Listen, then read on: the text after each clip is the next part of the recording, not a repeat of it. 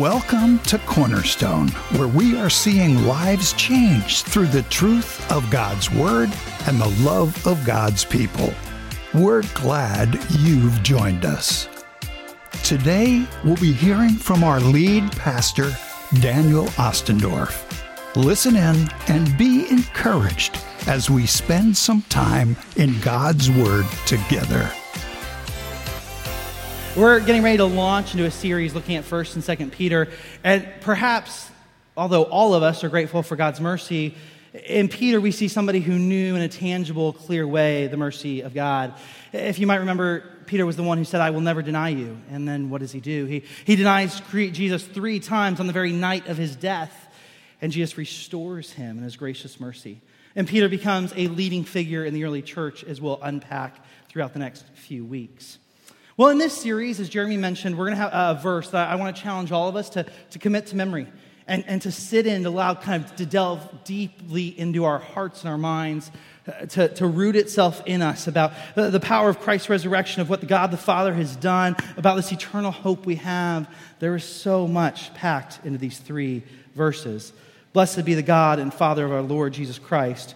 According to his great mercy, he has caused us to be born again to a living hope through the resurrection of Jesus Christ from the dead, to an inheritance that is imperishable, undefiled, and unfading, kept in heaven for you, who by God's power are being guarded through faith for a salvation ready to be revealed in the last time. A couple of different ways I want to invite you to walk through this series with us. One is we're going to have a page on the website where you can watch a lyric video for this, where you can download the MP3 if you want to listen to the car with your kids, and a couple of other things. Another thing we're going to do, Lauren and I wanted to introduce you guys to something we've done over the years. So the church we just came from would preach through a book. We spent like 42 weeks in Romans or something. It was a long time. I won't do that to you anytime soon, probably. But anyways, what we found really helpful was the ESV has put out these, what they call scripture journals. And I'll just show you 2 of them real quick. On one side of the page is the passage from Scripture, and on the other side is a page for notes. And so every time we would start a new book, we would go buy these from the local Mardel's or Christian bookstore, and then every time we went to church, these became the place we took our notes for the sermon. And it was a place we could go back to and say, okay, God, what did you show me last week, and what was that thing I was going to work on and think about and pray through? So we want to introduce you to this. So what we've done is we've bought a bunch back here. Now, a bunch of them are already gone, so we'll just have to buy some more. But there's 2 versions. This is my version. It's the boring version, Lauren would tell you. All it has is text and lines. I like it. It's orderly. It's sorted. This is Lauren's version. It's much prettier, she would tell you. It has no lines, so lots of room for creativity. And it has these really cool kind of gilded artistic letters. So I know you guys have different systems. Some of you take notes on your phone, on your iPad. Some of you have notebooks that you do. Some of you have Bibles specifically meant to journal on the side. If you don't have a way to intentionally walk through these books with us over the next few months, I want to invite you to grab a journal, one of these at the back. And when we run out, we'll order some more. I think Team Lauren is winning right now, so anybody on Team Daniel could help a brother out. That would be great. So just want you to know, those are back there for us. My hope is that as we open 1st and 2nd Peter, as we walk through it slowly, that we're going to grow, we're going to be challenged, we're going to be encouraged. I think oftentimes as Christians, we can look around at the world around us and say, wow, it's getting harder and harder to be a follower of Christ. And that's exactly what Peter was doing. He was writing to people who found it harder and harder to be followers of Christ faithfully.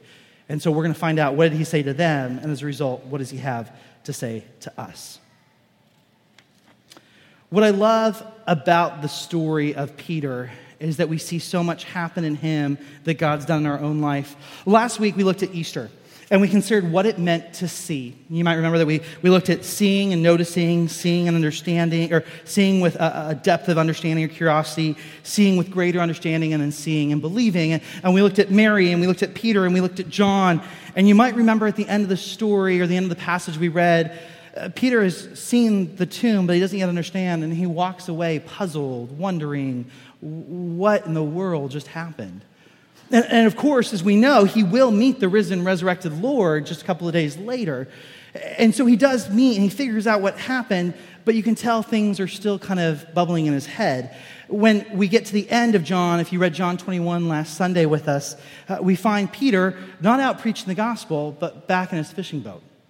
And we find Jesus at the shore around a charcoal fire. And one of the most beautiful things, well, John does a lot of beautiful things in his gospel.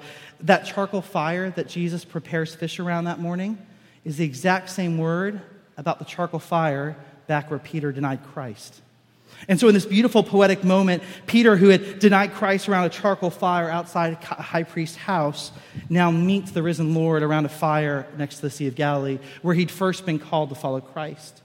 And Jesus 3 times asks him the question, Peter, do you love me more than these? It's here in John 21. And Peter says, of course I do. You know I do. And Jesus 3 times responds, then tend my sheep, feed my sheep, shepherd my sheep. We see this as the restoration of Peter, who had denied Christ 3 times, now affirms his love for Christ 3 times. And what happens right after that, again, is a beautiful bookmark to the beginning of Peter's journey with Christ, as Jesus says, follow me. But what's really important, and if you read John 21 with us last week, you knew those were not easy words. That was not an easy invitation. Because between the 3 questions, do you love me more of these, and follow me, is this really hard couple of verses. Where Jesus says, Peter, you will be led where you don't want to go, taken by people you don't want to take you, to do things you don't want done to you. He warns him that following him will be a difficult path. And he may have kind of wussed out last time at Jesus' trial, but Peter, if you follow me now, it will not be easy. And yet on the heels of that, Peter says, I will. You see, it's no easy invitation to follow Christ. Peter had discovered that the hard way. Peter came to know that when he was martyred for his faith in Rome under the Emperor Nero. At least that's as far as we know. What happens is this Peter, who had denied Christ, who had been restored and experienced Christ's mercy, who had been invited to follow Christ, ends up facing a very difficult next 25 years before his death.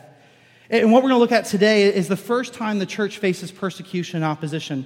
And the reason I want to start here in Acts today is I don't want you to say, okay, well, we saw Peter over here. He denied Christ. He was fishing. Jesus restored him. All right, let's jump to the end of his life. And now all of a sudden he's an authority on boldly preaching the gospel in the face of opposition. Like, those two don't connect. And so today what we're going to do is we're actually going to go to Acts 4, and we're going to look at the first time the church faced opposition and see how Peter handles it. How does he respond? Will you join me in a word of prayer as we get ready to dive in? Heavenly Father, thank you for this morning. Thank you so much for your word. Thank you for the time we've already spent this morning, not only worshiping you for who you are, but meditating on your word that's living and breathing, that changed our life. Father, perhaps I'm the only one in this room who feels like my mind is going in a bazillion different directions this morning. So, Lord, I come before you this morning, and I just recognize, Lord, that I am quick to get distracted. I am quick to think about everything else, and I'm not so quick to lay those things at your feet. And so, Lord, for anyone else in this room that finds themselves in a similar place, Lord, we come before you, and we lay the things that weigh on our heart and minds at your feet.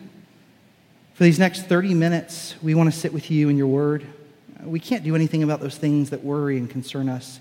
And yet the only great God who can do everything, we can trust you with him.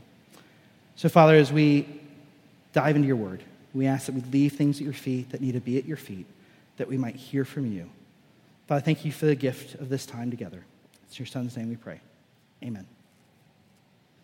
All right, so we're diving into Acts 4. Here's the context. Jesus has ascended to heaven, and as he promised, he has sent the Holy Spirit to his apostles. This Holy Spirit is going to do lots of things. If you read John with us, that Jesus promised, he's going to give them the words to say, he's going to give them boldness, he's going to counsel them and be their guide. He's going to do a lot, and right off the bat, in Acts 2 at Pentecost, we see the Holy Spirit descend on the disciples, and the gospel is proclaimed. The people who had once been fearful disciples huddled in a room because they didn't know what would happen to them as Jesus lay in the tomb, now are boldly proclaiming a resurrected Jesus in Jerusalem under the power of the Holy Spirit.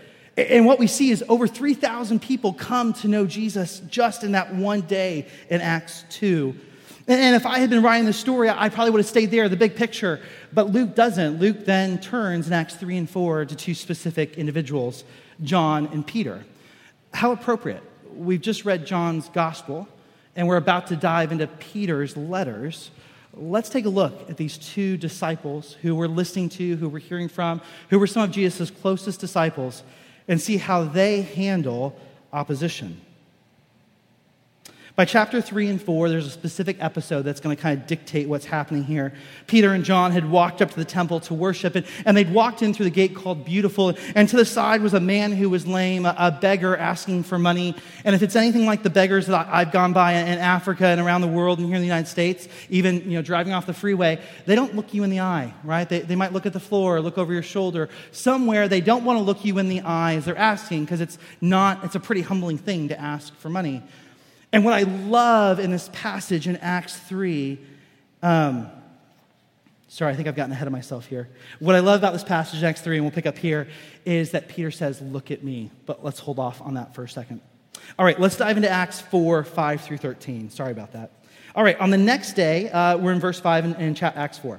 On the next day, the rulers and elders and scribes gathered together in Jerusalem with Annas the high priest and Caiaphas and John and Alexander, and all who were of the high priestly family. And when they had set them in the midst, they inquired, by what power, by what name did you do this? Then Peter, filled with the Holy Spirit, said to them, rulers of the people and elders, if we're being examined today concerning a good deed done to a crippled man, by what means this man has been healed, let it be known to all of you and to all the people of Israel that by the name of Jesus Christ of Nazareth, whom you crucified, whom God raised from the dead, by him, this man is standing before you well. This Jesus is the stone that was rejected by you, the builders, which has become the cornerstone. And there is salvation in no one else, for there is no other name under heaven given among men by which we must be saved. Now, when they saw the boldness of Peter and John and perceived that they were uneducated common men, they were astonished, and they recognized that they had been with Jesus. The heart of this passage is really Peter's speech in verses 8 through 12. And I want to get there eventually, but what I'd like to do is eat it, or kind of come at it the way my kids eat a burrito from both ends. So we're going to come at the front and the back, and we're going to end up in the middle. So let's start with verse 13 there at the very end.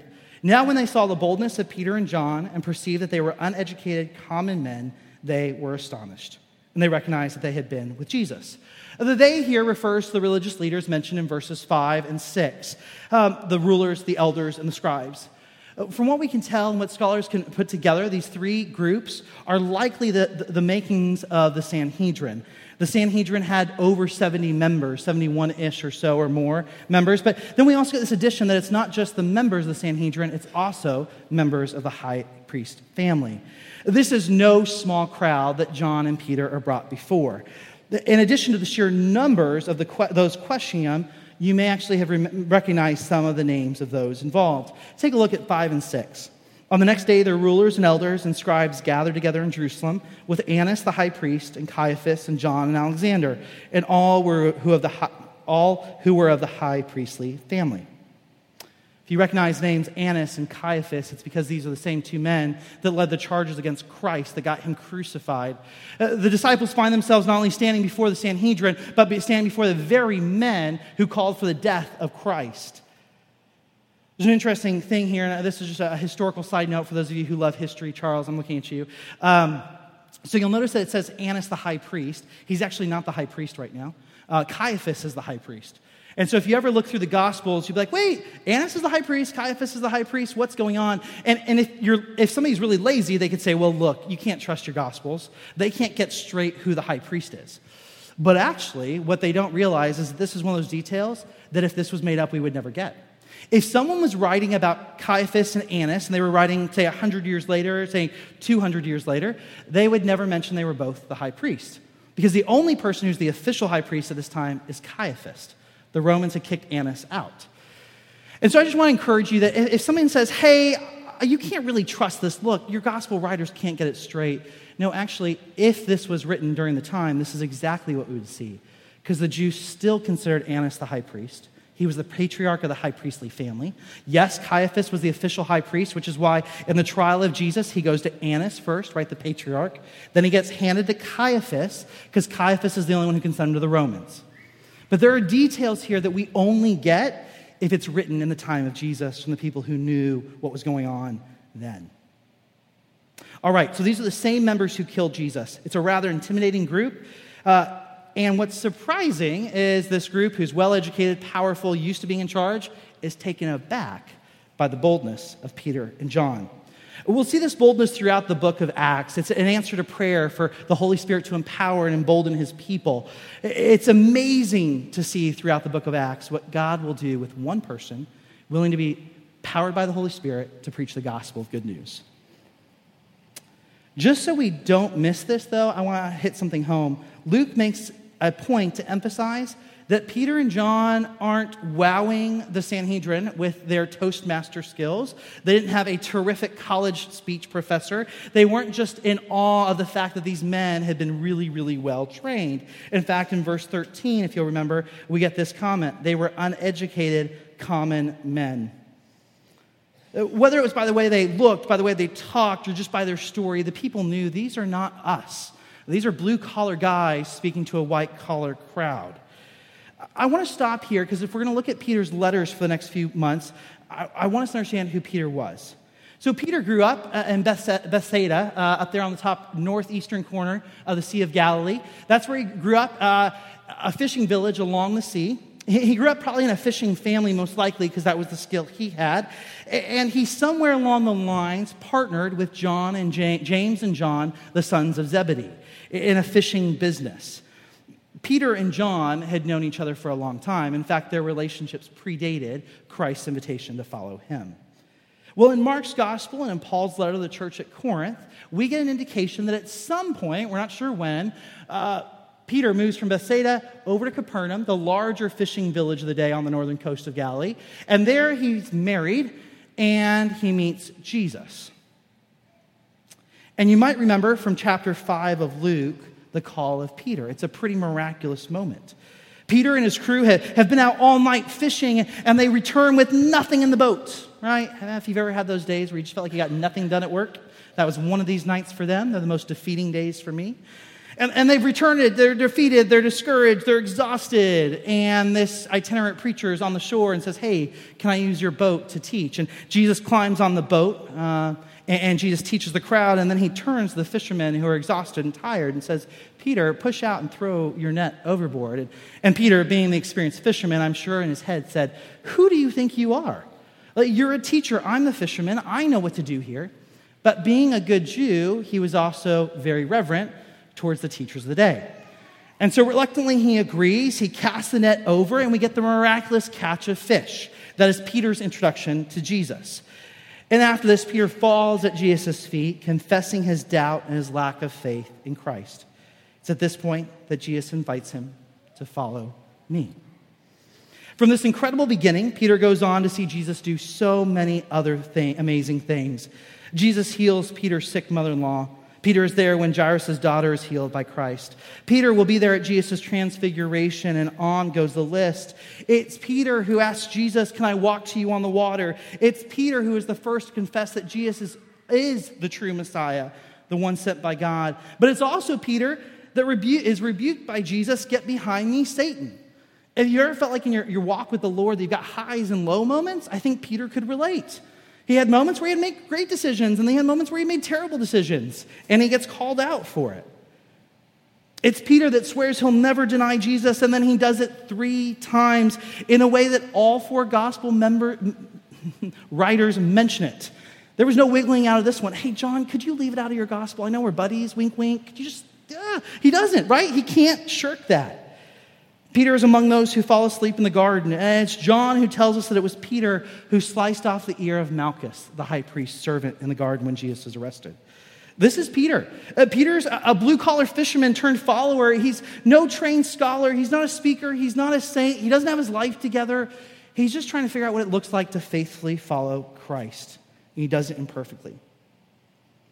He is, as those gathered that day, an uneducated common man. An uneducated common man empowered by the Holy Spirit. with boldness in the words to say. The reason that Peter and John find themselves before this august body of religious leaders is because another man's life had been changed by Jesus. Take a look at verse 7. And when they had set them in the midst, they inquired, by what power or by what name did you do this? This is a reference to what happens in Acts 3. It's an incredible moment that I encourage you to go read this week. As I said, Peter walks through and heals this man who has been lame. This is the story that I only got halfway through. Let me pick up where I left off. All right, so Jesus is walking into the temple. He sees this lame man who has been lame for as long as we can tell. And probably like most beggars, he's not looking Peter in the eye. He's looking at the ground, and Peter says, "Look at me." And the man looks up at Peter. This is probably a very awkward moment. If you've ever been around cities or communities or cultures where there's lots of beggars, oftentimes beggars are shamed. And so perhaps in this shamed culture, the beggar thought, oh, great, here's another reprimand. Here's another person telling me I shouldn't be here next to the temple gate. Here's another person telling me that I should get my life together. And instead, what does Peter do? Peter says, look at me. And Peter says these words, I have no money, but what I do have, I give to you. In the name of Jesus Christ of Nazareth, rise up and walk. That day, the man was asking for money like he probably had done many a day, and he got so much more than he could have imagined. On this day, because a follower of Christ met him, noticed him, and spoke the power of Jesus' name into his life, he got so much more than he could have wished for. It brings to mind for me the time where 4 friends take a paralyzed friend and take him to Jesus and say, Jesus, would you heal him? And you might remember this. It's it's not the funniest story, but it's kind of the oddest story. They bring this guy in, and they have to end up cutting a hole through the roof, and he drops there in front of Jesus. And Jesus, who clearly knew what they were getting at, like, heal this guy, we want him to walk, says your sins are forgiven. And the religious leaders there are like, what are you doing? Like, you can't do that. That's something God does. This is blasphemy. And Scripture tells us that Jesus, knowing the intent of their heart, said, just so you know that I am the Son of God and I can forgive sins, take up your mat and walk. The same words, almost identical to the guy here in Acts 3. What I love about that is Jesus, yes, could heal this guy, but what Jesus cared about more than that was his salvation. And what we're about to see in Acts 4 is that, yes, Peter, in the name of Christ, healed this guy, but he is about to make it clear why. It wasn't just so he could walk again. It was so he could proclaim the name of Christ. Well, this lame man's immediate response is to leap and praise God. And as you can imagine, if you're among the thousands who've walked through that gate and seen this man, you're like, wait, hold on. Wait, is that him? Like, I know that guy. What's going on? And so they gather around Peter, and we hear that a crowd of over 5,000 gather, and he begins to proclaim what had happened. Peter takes the opportunity to address the people, and he tells them that the man was healed in the name of Jesus, the one the people had handed over to Pilate and killed, but God had raised from the dead. Acts 3:14 through 15. But you denied the holy and righteous one, and you asked for a murderer to be granted to you, and you killed the author of life, whom God raised from the dead. To this we are witnesses. Peter goes on to call the people to repent of their sins. He tells them that Jesus was sent as the answer to God's promise to Abraham, to Isaac, and to Jacob to bless all families through them. And as verse 4 of chapter 4 notes, over 5,000 people come to believe in Christ that day. A man was healed. Peter took the opportunity to say, this is how it happened in his name. Peter seized the moment to proclaim the good news of the gospel. Church, I have a question for us. Do we seize the moments where God does something awesome in our lives to proclaim the gospel? Or are we quick to kind of dismiss and say, oh yeah, God's good. All right, let's move on. I don't really want to talk about it. Or, hey, God did this really cool thing. Yeah, Jesus is great. You should go to church. Or do we seize that moment and say, let me tell you what God did in my life. Let me show you how he showed up in the midst of hardship or how he showed up in an amazing way. This is a freebie. One of my favorite books is God's Smuggler by Brother Andrew. And Brother Andrew says, we serve a king who does things in a kingly way. And he gives story after story of how God just shows up in awesome ways. Do we take those moments to praise God and point people to the one, the name, the power that has done these great things? Well, as you can imagine, the local leaders are none too happy, right? They thought they killed Jesus. They thought his name was gone. And all of a sudden, there's a big crowd that's gathered on the Temple Mountain, and the man's been healed, and they want to know more. So they sweep in, they arrest John and Peter, and they detain them overnight. And that's what verse 2 and 3 say. There's this great line, right? Verse 2, here we go. Greatly annoyed. I mean, we can sort of appreciate that they're greatly annoyed. Like, hey, we thought we dealt with this. Why is this popping back up? Because they were teaching the people and proclaiming in Jesus the resurrection from the dead. They were arrested and put them in custody until the next day, for it was already evening. All right. Well, it is to these events, the healing of a lame man, the proclamation of a resurrected Jesus, the call to repent, the teaching that Jesus was the promised Messiah, that the question in verse 7 was directed. What a challenging moment for John and Peter. They're standing before this group of at least 70 strong, the group that killed Christ, that effectively sent him to the cross. And here they are, two blue-collar, uneducated men. And what we find out from verse 14 is that the healed man, the man who has been healed, is standing there with them. What will they do? Will they hem and haw? Will they weasel their way out of it? Oh, okay, we'll just keep quiet. No big deal. Will they get scared? And will they say, you know what? God's good. We just don't know about this Jesus thing. No. Instead, they press into the risk. They press into the danger. The question for us is, what would we say? How would we respond in such a situation? Let's take a look at how Peter responded in verse 8. Then Peter, filled with the Holy Spirit, said to them, rulers of the people and elders, if we're being examined today concerning a good deed done to a crippled man, by what means this man has been healed? Let it be known to all of you and to all of the people of Israel that by the name of Jesus Christ of Nazareth, whom you crucified, whom God raised from the dead, by him this man is standing before you well. This Jesus is the stone that was rejected by you, the builders, which has become the cornerstone. And there is salvation in no one else, for there is no other name under heaven given among men by which we must be saved. Peter is filled with the Holy Spirit, and here he proclaimed. We see Jesus' promise fulfilled from Matthew 10. Take a look at this. Jesus tells his disciples, when they deliver you over, do not be anxious about how you are to speak or what you are to say, for what you are to say will be given to you in that hour. For it is not you who speak, but the Spirit of your Father speaking through you. Notice that Jesus says it's not if you're handed over, it's when you're handed over. And so there's two promises that get fulfilled. Actually, go on back for me. There's two promises fulfilled in this passage. You know, maybe you're a disciple or maybe you're walking with Christ and you're like, Jesus, I just don't know. Like, you said you were coming back soon. And Jesus, you said your yoke was easy. And I don't know, like, are these promises fulfilled? Let me give you two that are fulfilled. Jesus here says you will be persecuted for your faith. And when you are, I will send my Spirit to give you the words. And so Peter and John find themselves in this situation. They find themselves persecuted, just as their Savior said, and they find the Spirit has come to them. What's interesting is Paul writes the exact same things to Timothy in 2 Timothy 3. Paul writes, indeed, all who desire to live a godly life in Christ Jesus will be persecuted. Peter, facing persecution, finds Jesus' words trustworthy and true. Church, do we recognize, do we accept, are we comfortable with, are we embracing that our faith will bring opposition? Or do we try to live a faith in such a way that we minimize opposition? Do we actually sort of try to hem and haw, to minimize, to water down things just so the world might like us a little bit more, so things might be a little more comfortable? Do we dodge? Do we give half-hearted answers to keep the peace with the world around us? Are we willing to be bold for Christ? Furthermore, if we're willing to be bold for Christ, do we stand on God's promise that when we are, and we find ourselves in a moment where we're facing opposition or we're called out for our faith, that the Holy Spirit will give us the words to say? It's not an easy life that we're called to as Christ followers, but one lived in the power and strength of the Spirit that the world needs. It needs to hear us boldly proclaim their salvation in Christ alone.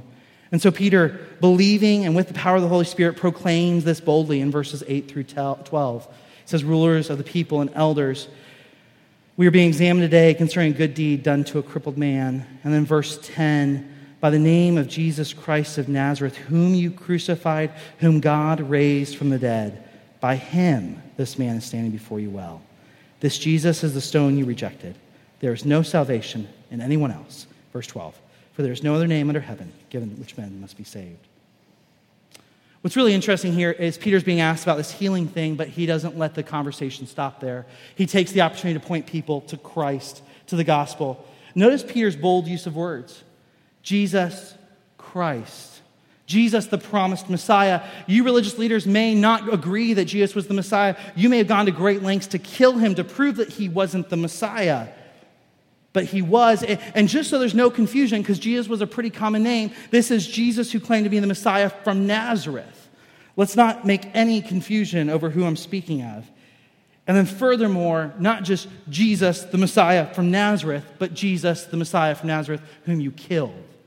This is the Jesus whose name has healed this man. This Jesus was the stone you rejected. You'll notice back in chapter 3 that Peter also called out the crowd. It's a wonderful, beautiful moment for us that we need to pay attention to because of our contemporary moment. Here in our world, we want to blame our leaders. It's all their fault. If those empowered and abused power, we would be great. Like the rest of us got our lives together. It's our leaders that have it wrong. And what I love about this moment is Peter says, no. To a crowd of 5,000, you killed Jesus.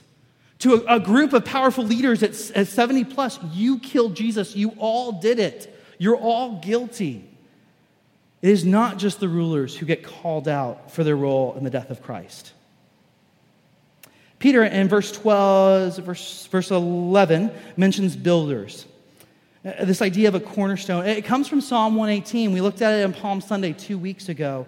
In it, there was this sense among Jews as they sang this song going up to Jerusalem that they were the cornerstone, that they were the promised people who were going to bring this good news to all people and be a blessing to all nations. And they, as this small group of people, had been rejected by the builders, by Egypt, by Assyria, by Babylon, by Persia, by the Romans. They were the stone that had been rejected by the builders of their world.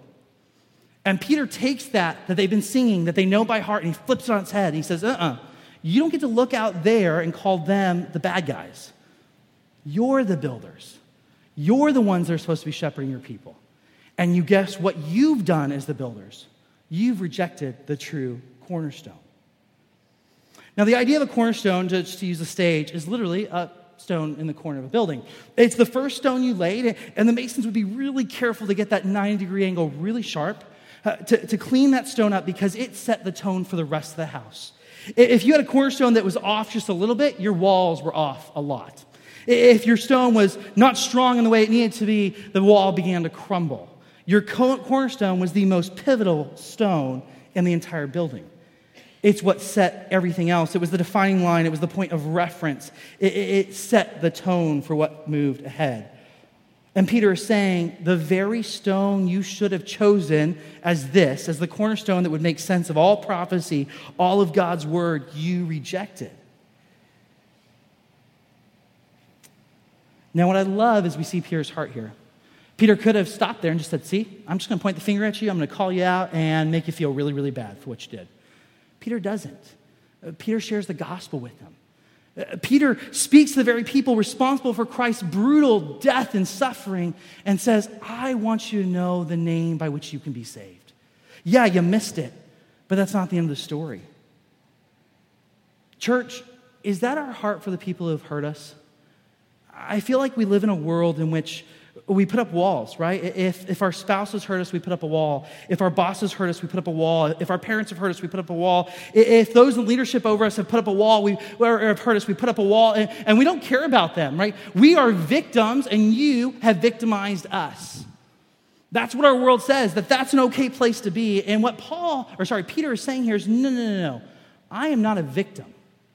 I am redeemed by the risen Christ, and I want you to know that Christ. It's a wonderful apologetic for our world that needs to know that salvation is for all, and it's a painful challenge for us. That those places where we put up walls and we feel like, nope, they have done something so bad to me, they don't deserve salvation. Peter says, hold up, you can't do that, because salvation's for them too. Well, Paul boldly proclaims healing and salvation are found in no one else but Jesus in verse 12. There is salvation in no one else, for there is no other name under heaven given among men by which we must be saved. Now, we read 13, we didn't read 14, so I'm cheating a little bit here, but did you notice what happens in verses 13 and 14? This large group of educated, powerful religious leaders are astonished. Peter speaks boldly, though uneducated, and the man who stands before them who was lame is healed. And in the following verses, you'll see that the rulers attempt to silence them, to intimidate them. Stop talking about this guy, Jesus. If you don't, we're coming after you. And I just couldn't give this up. I couldn't preach this whole text, but I couldn't give up this opportunity. Acts 4:19, check it out.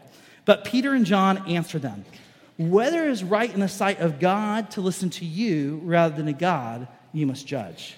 For we cannot but speak of what we have seen and heard. It's one of the most beautiful rhetorical questions in the Bible.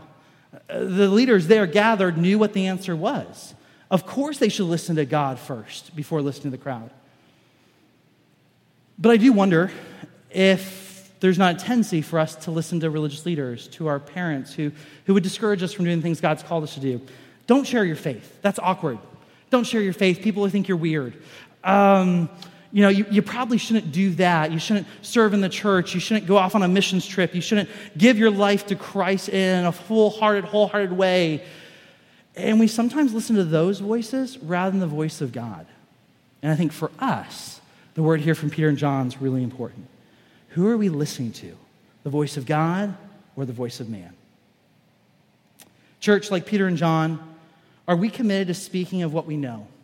Are we committed to speaking about what God has done and Christ has done in our life, of what we've seen and heard in our salvation? Or do we live under the fear of man? Do we act out of a healthy sense that we have to do what's right before God regardless of what men think? Or do we care far too much about what men think? Do we join Peter in proclaiming that salvation is in Christ alone? Furthermore, do we really believe it? Do we believe it so much that we want the world to know, that we look around the world and our hearts break because they're chasing everything else they can to be saved? See, the reality is our world, including many, unfortunately, in our churches, offer alternative after alternative after alternative. We often think, okay, this whole salvation thing with Jesus, that's for eternity, but right now I got to figure this life out. I got to save myself. I got to figure out how to heal my life. I got to figure out how to do it. And maybe we do it through education. Maybe we do it through pursuing a work or a position that we think will bring us satisfaction or make our life whole. Perhaps we pursue it through money and chasing wealth. Perhaps we pursue it by chasing power. If you're like me, and this one hits close to home, perhaps you think somehow understanding yourself better through personality tests, whether it's the Myers-Briggs or the Enneagram or whatever, that's going to be the way you finally figure out life. I spent way too much of my life paying attention to those things. Maybe we follow the Disney promise that we're going to find happiness and wholeness and salvation in our one true love. And then when that doesn't work out, we're disappointed and we think maybe we missed the boat. Maybe we think we're going to find happiness by just doing what feels good. You see, all these things we've watched our friends and our families and our neighbors and our world chase, hoping that it somehow might fix the hopelessness, might fix the despair, the loneliness, might fix the meaninglessness and the lack of purpose they find their days bringing. Maybe they think, this finally will give me the peace and purpose I crave. Maybe these will save my life from a life that I feel like a daily victim to my own choices or the choices of others. Maybe finally my life will be what it could be if I'll just accomplish these things.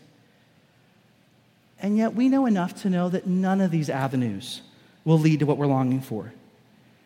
Nearly every time I've seen a friend walk away from the historic Christian faith, it's because their gaze shifted. They were following Christ, and then they became unsettled. Maybe Christ didn't fulfill a prayer of theirs or a desire or a wish of theirs. And so all of a sudden they begin looking to a different cornerstone, a different thing that they think will set things right. So maybe it's a new job, maybe it's a new spouse. Maybe it's an affair with someone who will finally speak encouragement and affirmation in a way their spouse stopped doing long ago. Maybe it's someone who pursued opportunities of notoriety and fame because they were tired of feeling like a nobody.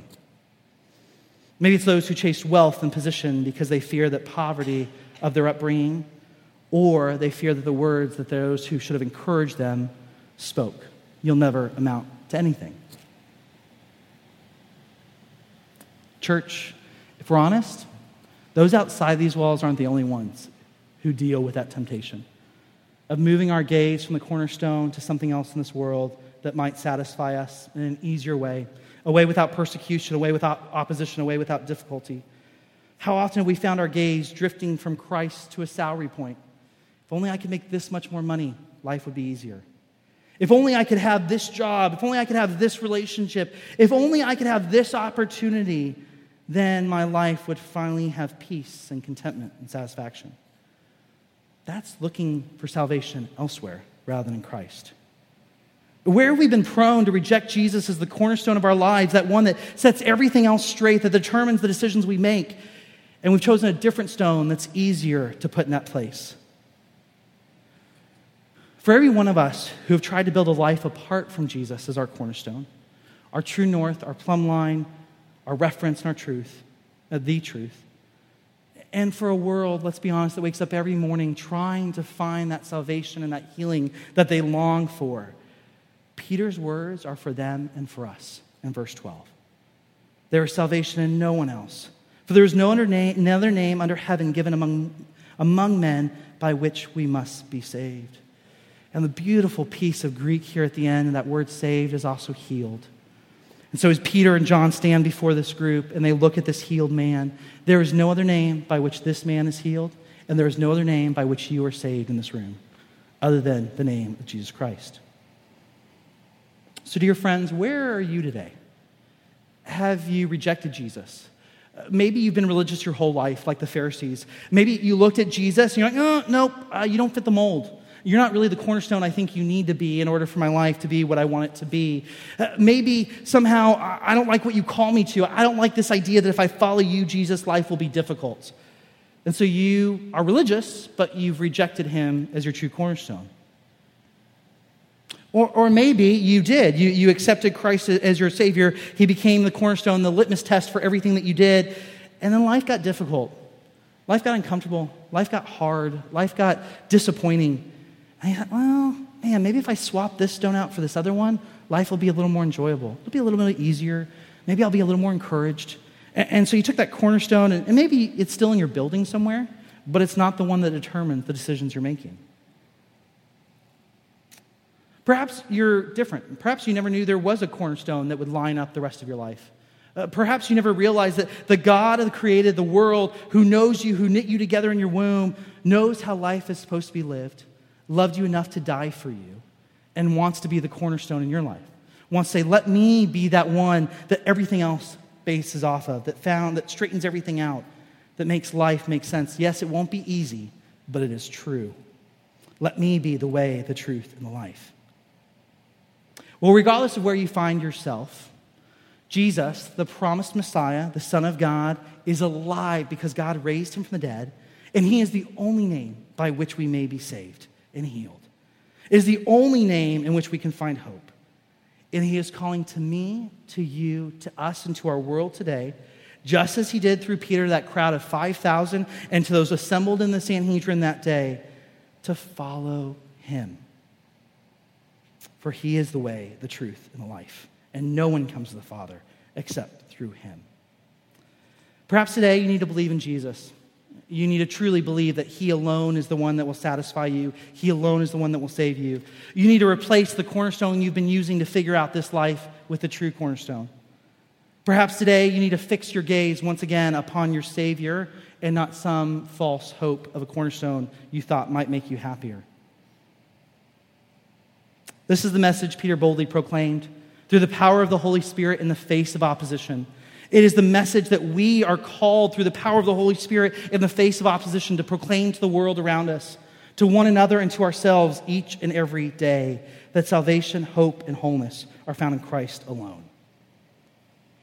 As we prepare to dive into 1 and 2 Peter, may we fix our eyes on the only one who can save us, our resurrected Savior, Jesus Christ. And as we walk through these letters with Peter, may he help us know what it means to boldly follow after him, keep our gaze fixed on the cornerstone, and proclaim that news to the needy world. Will you pray with me? Heavenly Father, thank you so much for this morning. Thank you for your word. Thank you for the opportunity to open it together, to hear from it. Lord, I just am struck this morning by the change in Peter's life. This disciple who found himself back in his boat even after the resurrection, that you had to invite him back to follow you, Jesus. And as he did, you empowered him through your Holy Spirit, and he did awesome things to speak boldly for you in the face of opposition. Father, it's our feeling that life is not going to get easier as Christians in the years ahead. And so, Father, may we return to you if we've lost our gaze, if we've returned back to the ways that had us tied before. Lord, may we return to you if we're finding wholeness and happiness and satisfaction elsewhere other than in Christ.